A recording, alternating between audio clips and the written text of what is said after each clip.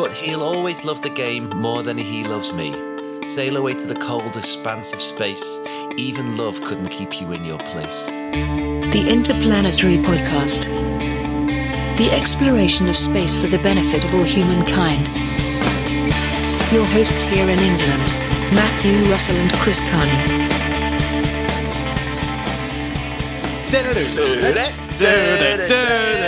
Oh yeah, baby! Oh yeah, baby! Grimes! Yeah, Different type of grime, isn't it? Yeah, sorry. that's a recent lyric. Can you believe that? Fantastic! I love it. Yours are my favourite Grimes. Someone that Jamie and both Jamie and myself have actually worked with Grimes back in the day. Yeah, really? In her Oblivion days, in her Genesis, so to speak. I remember spending a couple of days teaching her how to use Logic and her interface for her live gigs. Oh my God. Good. So who knew where that would go? Who knew? No, exactly. And Jamie used to do little interviews. In fact, you can, if you look up Roland Jamie Franklin Grimes, you can find a couple of YouTube videos of Jamie interviewing her in a van. Is super cool. A Glastonbury and things. Yeah, it is very funny. So do you know who she was talking about in that lovely quote? Well, let's have a little guess, shall we? Get your drinks ready, everyone. It was Elon Musk, I reckon. Of course. Yeah. Who is now an ex, isn't he? They've gone there. They split up. They've gone their separate ways. And I think it's his third divorce. Yeah. Oh, got to cost him some money, that one. He's got it to spare. I saw it mentioned in an article by The Guardian, which is a bit of an odd place for this to be. But The Guardian, Elon Musk is learning a hard lesson. Never date a musician. Well, I clearly never learnt that. I know. So what I wanted to ask you, Chris, is that true? Is that? I have only ever had one song written about me by my dear wife, and it was about falling in love with me. So I've gotten away with it. Also, she tells me, because the wonderful Kaya, she writes quite complicated lyrics that don't always mean just one thing. So there might be a few digs at me in there somewhere. We've been together for 14 years. I don't mind. When I met her, she had loads of breakup songs about other people, and I was just kind of like, I better not break up with her. well, apparently Grimes' second album is all about some studio technician that she fell in love with like curly grey hair. Oh, hello. Yeah. Is this why you put this quote? That's right. Yeah. It's not really, of course. That's just an utter lie. I made that up. I'm sure there's plenty of pop songs out there about me, Chris. Yeah. I'm not going to get jealous at this stage. Yeah. Yeah. God, Elon Musk. It's quite funny. I thought I'd have a look at Elon Musk in the news this week. You can't actually find a decent news story about Elon Musk. It's just a complete and utter mess, isn't it? Yeah. But it just shows that this sort of this pioneer, intensely rich person is so flawed, and I think it just comes with the territory.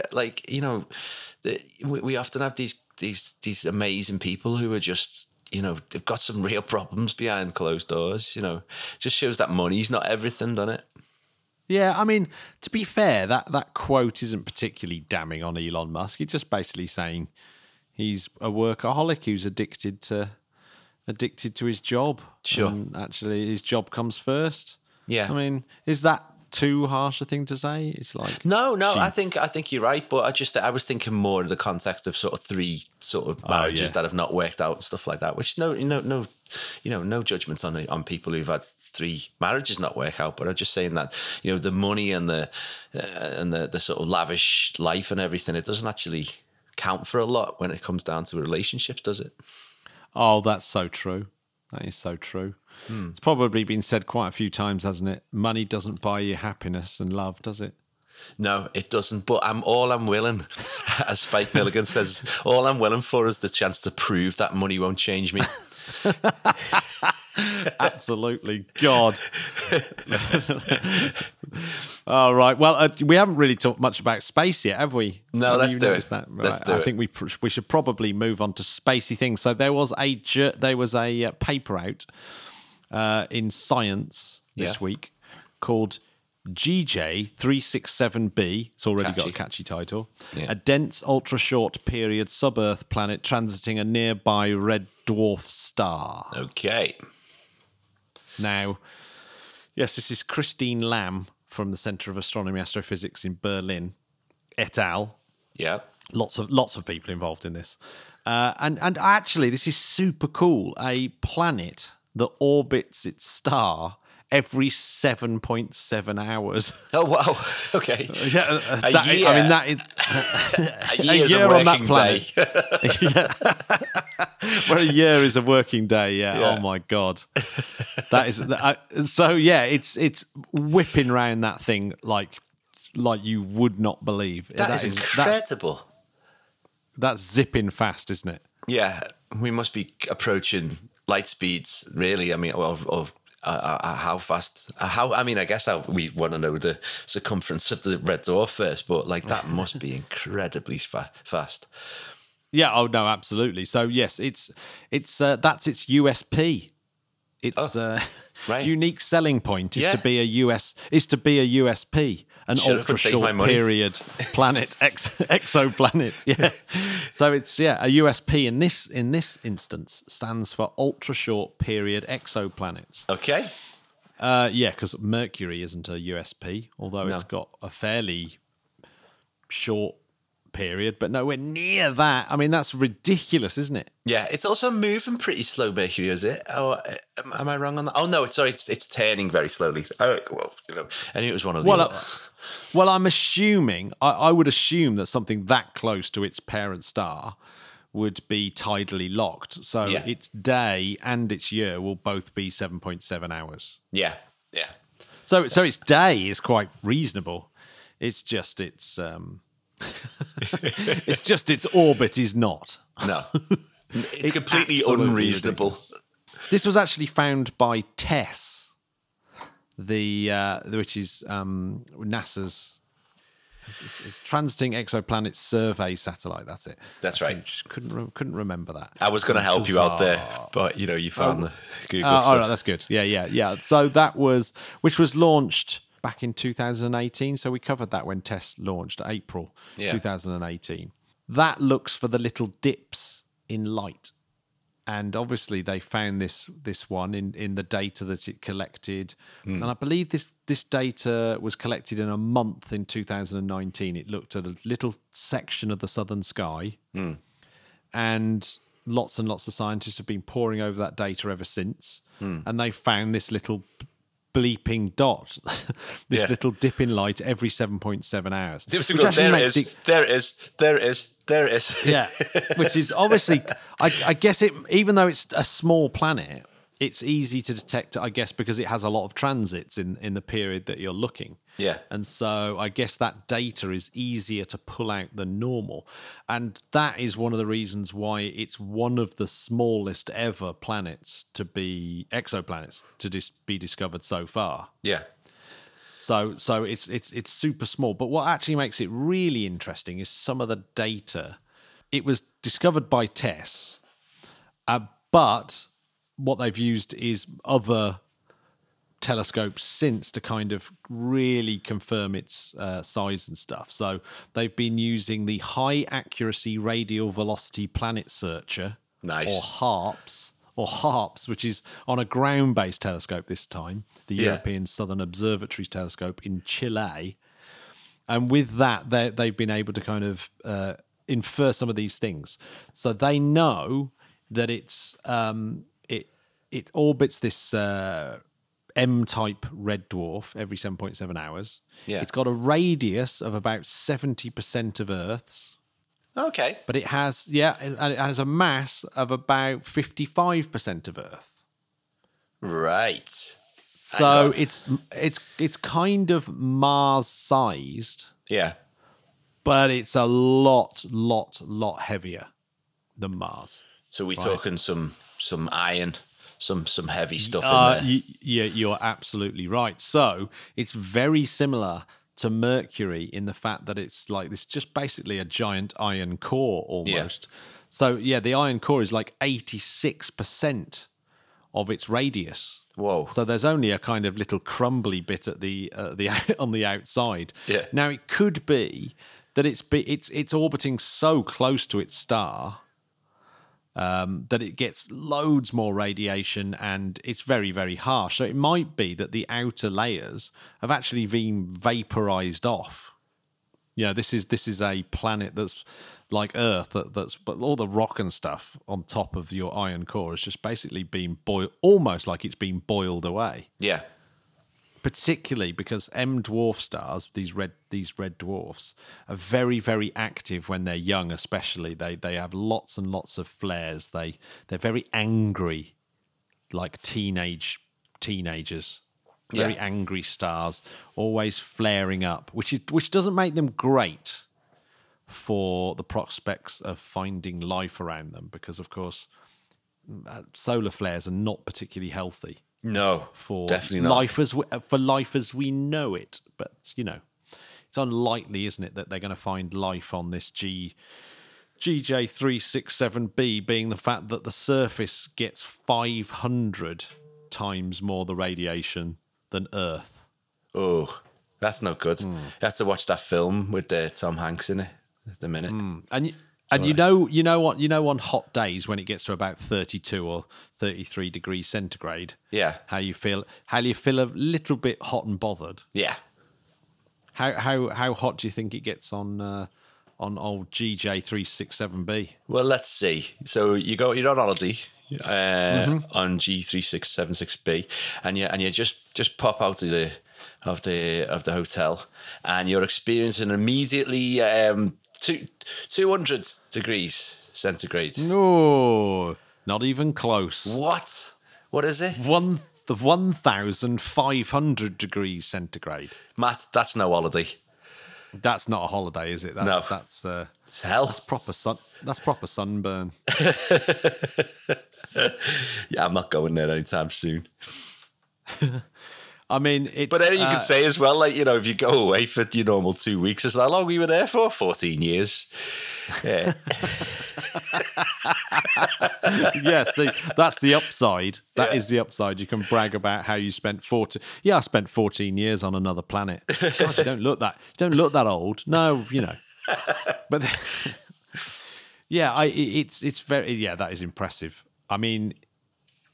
But here's the upside of this. Go ahead. Is it's one of those little planets that's actually quite handy as a little marker to say, hey, there's a planet here. This is definitely worth looking at this system to see if you can find other planets. Yeah. Because it's unusual to find just one planet circling a red dwarf.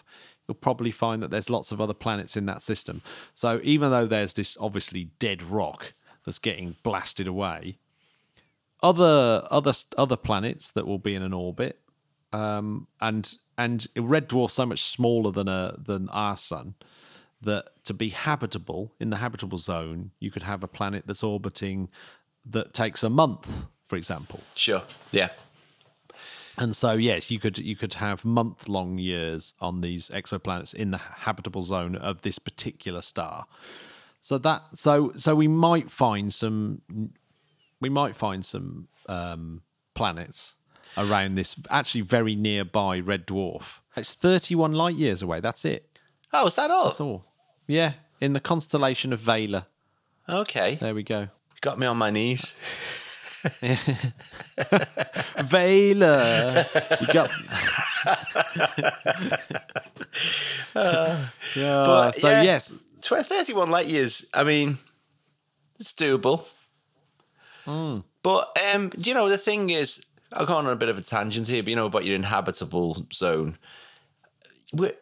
Also, the other factors that we obviously need, I'm not necessarily saying that life needs what we've needed, but we've come about through also the Earth's tilt on its axis as well, and the moon to be entirely locked to it and stuff like that. Are we looking for that too, or is it even possible to find that at the moment? What, to find little moons? To find if a planet is like ours, a little bit skew if on its axis, which has obviously helped us with seasons and things. Yeah, I think that's really, really difficult. Maybe with James Webb we'll be able to see stuff like that. I knew James Webb could do it. So not this week, but next week is probably the launch of James Webb. I can't believe it. Just before Christmas as well. Incredible. And so, yeah, that may start looking for things in April 2022. So not long now, is it? And it's very, very exciting. But there's going to be a lot of stress between now and then. I think everyone should join together on the Discord, and we should have a watch the launch party on Discord. Count me in. Yeah, that's what we're doing. So when that date actually gets announced, it's the 22nd of December at the moment, but I wonder if that will be the actual day. But it's pretty goddamn amazing, isn't it? Yeah, it's very exciting. That if it is, that's going to be my event of the year.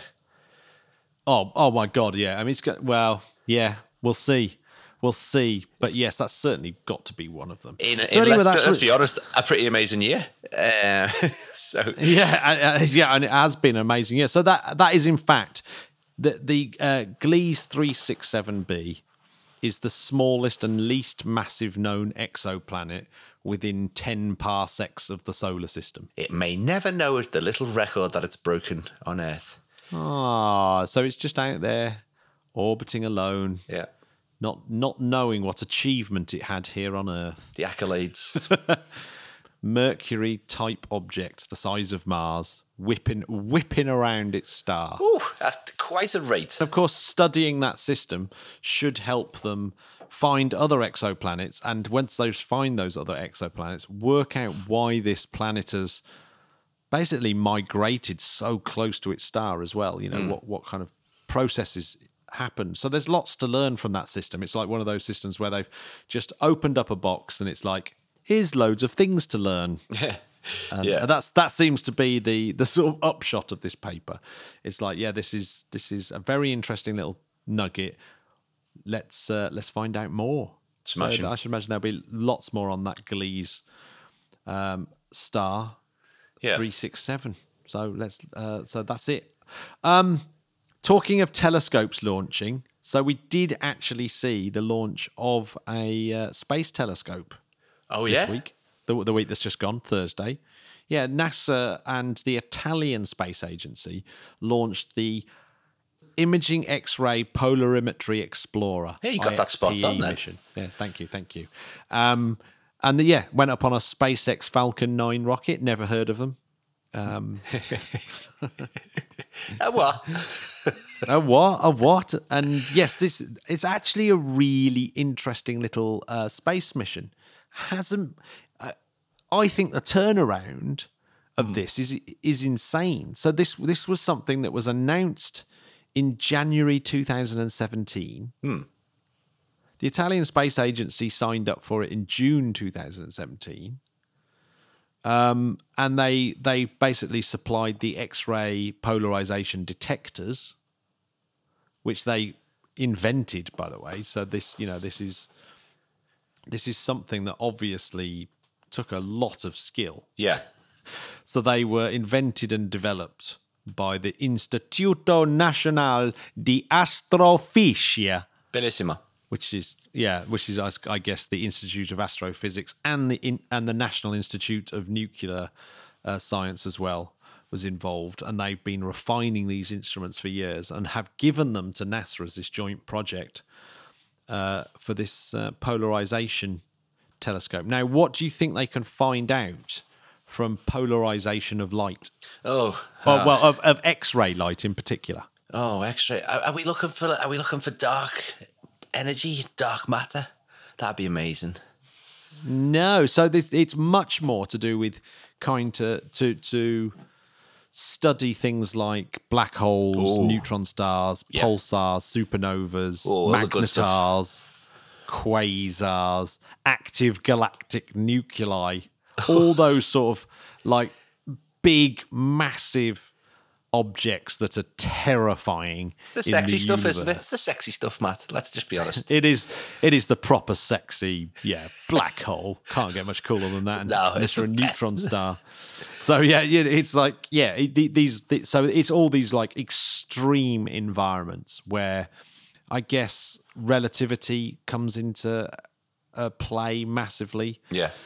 And so this measures the way that the X-ray radiation is given off from these various objects and how the local environment is polarizing the X-rays, in other words, making them vibrate in a particular direction. And that will give some insight into what these ridiculous high-temperature environments around these unbelievable objects is really like. Yeah.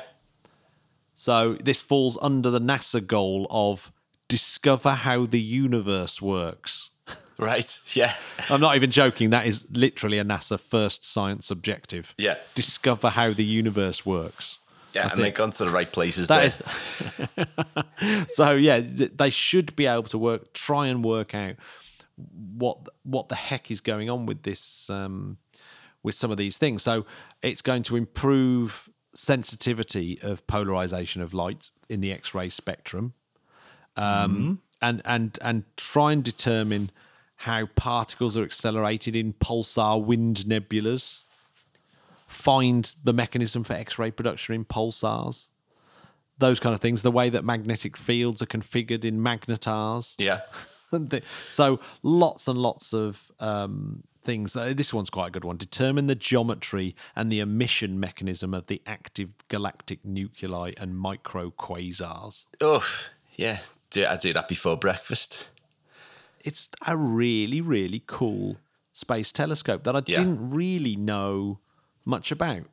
And it's kind of been built very, very quickly by Ball Aerospace Technologies in America.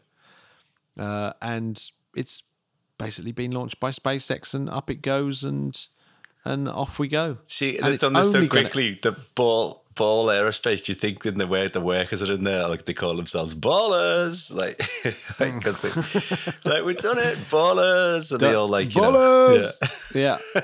So, got to check out Martin C. Weisskopf, who is the NASA Marshall Space Flight Center. He's the principal investigator. So he was the project scientist for Chandra X-ray Observatory as well. Yeah. The good old Chandra X-ray Observatory. So in safe hands there. And $188 million, 2-year operation. You know, quite a bargain. That's a decent old budget, that. You know, and that speaks to keeping it down to a minute. You know, let's get this done quick. Move fast, make mistakes. That's how we do it. It looks really cool as well. This thing actually looks like pretty sexy because it's 3 telescopes. Yeah. 3 identical telescopes, and they've got this enormous boom that gives it its really good focal length. And so you've got just looking at it now, and like it's a sexy looking telescope. It's a beauty. Yeah.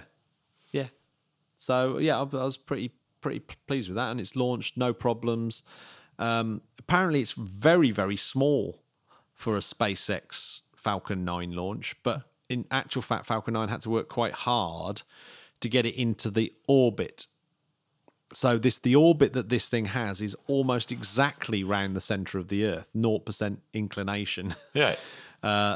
So to do that, because Cape Canaveral's at 28.5 inclination above the equator, you have to do a lot of work to get it into that orientation, if you see what I mean. Yeah. Falcon 9 was powerful enough to do it because this telescope is actually quite small compared to a normal Falcon 9 payload. Sure. That's my understanding anyway. Yeah. Well, a little beauty. It's got to go round the equator because it's got to try and miss the South Atlantic anomaly. What's that? The South Atlantic anomaly is this place where the Earth's magnetic field is really odd. Something that affects lots and lots of satellites and things. Yeah. There's somewhere in the South Atlantic, there's this weird magnetic bulge. Is it over Bermuda? The original SpaceX CRS one Dragon spacecraft had problems passing through the anomaly. It's fantastic and a lovely little anomaly there. So yeah, that's why it's got to orbit there, because obviously it needs to be very, very sensitive to X-rays and not be disturbed by stuff going on Earth, like people's microwaves and stuff. Oh yeah, well we haven't got a microwave, and it's for that very reason. So you don't annoy. So we don't interfere with XP. Yeah, so you don't annoy with people trying to get fast radio bursts from the. Well, I'm like, what do I want? Do I want my dinner quickly, or do I want to know how black holes are formed? Oh well, obviously the second. Exactly. Well, I suppose one last bit of news is that NASA have chosen 10 new astronauts. Isn't that amazing? 10. It's such a big, bold thing. Let's have 10 more. This is they're just basically saying, there's going to be a lot of activity. Yeah. And I think, and so do lots of other people, not just me, and that'd be ridiculous to say it was me, but NASA, to be an astronaut right now, if you're like a young astronaut, is probably a really great time to become an astronaut. Yeah. I'd say it's been pretty rubbish for the last sort of 15 years since the space shuttle finished. But now it's going to start getting heating up. I mean, we're talking potentially trips to the moon and potentially a trip to Mars. Yeah. These 10 might not make it all the way through. No. Remember, they've got 2 years of training to be actually called astronauts, but they're in the astronaut corps now. So there's quite a few, lots of people at the Air Force in here. But lots of other people who, degrees in mathematics and biochemistry and all those kind of things in this list. Some of them are quite old. Luke Delaney's 42. Hey, same age as me. Yeah. And they told me I was too. They told me I was too old. and Neil Menon is 45. What? Oh my goodness. Yeah. So, and he hasn't even started training yet. Yeah. Unbelievable. But he was SpaceX's first flight surgeon. Oh, well, there, he's got it in there. But, you can even see there, like, he flew F-15s. It's like, it's like, that's years ago. Yeah, he's done 100 sorties in F-15 fighter jets. Yeah. Oh, man. So, yeah, you look at these people, they're either fighter pilots or genius scientists. Yeah, a combo of the two. Or a combination of the two, yeah. Yeah. Or often a combination of the two. So, yeah, well done to all those people that have been chosen there. Fab. I mean, what we can do is we could pick our favourites, who we think are going to be the candidates who make it through to the end, I've got my eye on Nicole Ayers, 32, major in the US Air Force. She's got all the makings. She's got everything there. Look at that. She's even got a minor in Russian. Come on. One of the few women currently flying the F-22. Yeah, amazing. Absolutely brilliant. So, yeah, she's my fave so far. Christina Birch, there's quite a good one. University of Arizona, degree in maths, degree in biochemistry, molecular biophysics, doctorate in biological engineering. And she's also a decorated track cyclist on the US national team. I've changed my favourite. Oh, there you go. She's literally an athlete, like a proper full-on athlete. Now, I don't want to brag here, but the American team, track cycling team, isn't as good as the UK one. Just pointing that out. That's quite true. But hey, yeah, it is really true. What a good bunch. I always just get a little bit. I just look at it and go, Matt, what were you doing with your life? I think I spent too long watching telly, Chris. Yeah, well, there's a lot to watch. There's, you finally got me to watch For All Mankind. Thank you so much for how worthwhile was that? Oh my God. It is one of the greatest TV shows of all time. I absolutely loved it. It's just brilliant. And I've got like everybody else. I've got my mum watching it now. I've got my wife watching it. It's like it's just superb. The drama, the science behind it, everything is so much fun, and it also makes you a bit sad. It's like I love that within the first few episodes you've got women already involved. You've already got you've already got sort of these bigger advancements happening just because of that competition still existing within the within the Cold War. I just think it's great. I really do. So yeah, it's an awesome program. Yeah, with some of my favourite actors as well. There's some really good people in that as well. Yeah, awesome. Definitely. I want to watch it again. Yeah, I might actually start watching it again. Actually, but before I do that, I'm going to have to let everyone go. Yeah. So yes, so I'm inviting everyone to the little party. I will also be on Off Nominal, which is Anthony and Jake's podcast coming up soon. Cool. As well. I'll look forward to that. So I'll tweet that out. Yeah. So that's going to be. I'm really looking forward to that. Smashing. So, yeah. Cool. Well, that's it. What are you up to this week, Chris? Oh, Matthew, I'm so glad you've asked me this because in a couple of days' time, I'm going to watch the unbelievable Little Sims, who is playing Liverpool. And I'm really excited. Her album, Sometimes I Might Be Introvert, is my album of the year. She's amazing, and I'm really, really excited about that. So, how about you? I'm actually going to be slightly more relaxed this week because I finished doing a whole bunch of gigs this week. Oh, good man! Lots and lots of gigs. That was the Winter Live Festival. It's all done. It's all done and dusted. So now I can relax a little bit and just get on with a little bit of marking, a little bit of prep, but nothing quite as hectic as last week. So hopefully we'll have a longer podcast ready for next week. Slightly, more up to snuff. Fantastic. But thanks very much for bearing with us. Cheers. And, you know what I want to say as well? Oh, and actually... Go. You go. Sorry. I had something. You got something.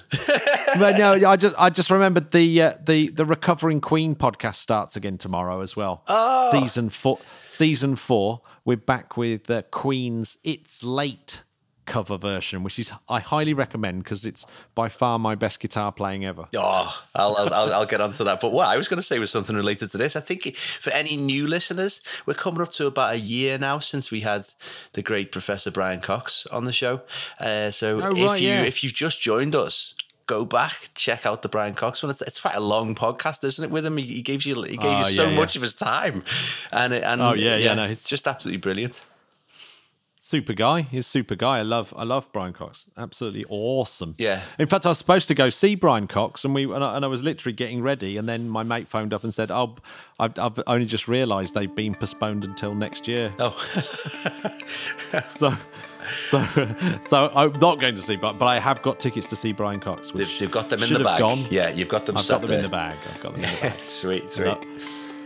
Well then, I will hopefully see you soon, sir. Bye, Spice Podcast. Spice Podcast.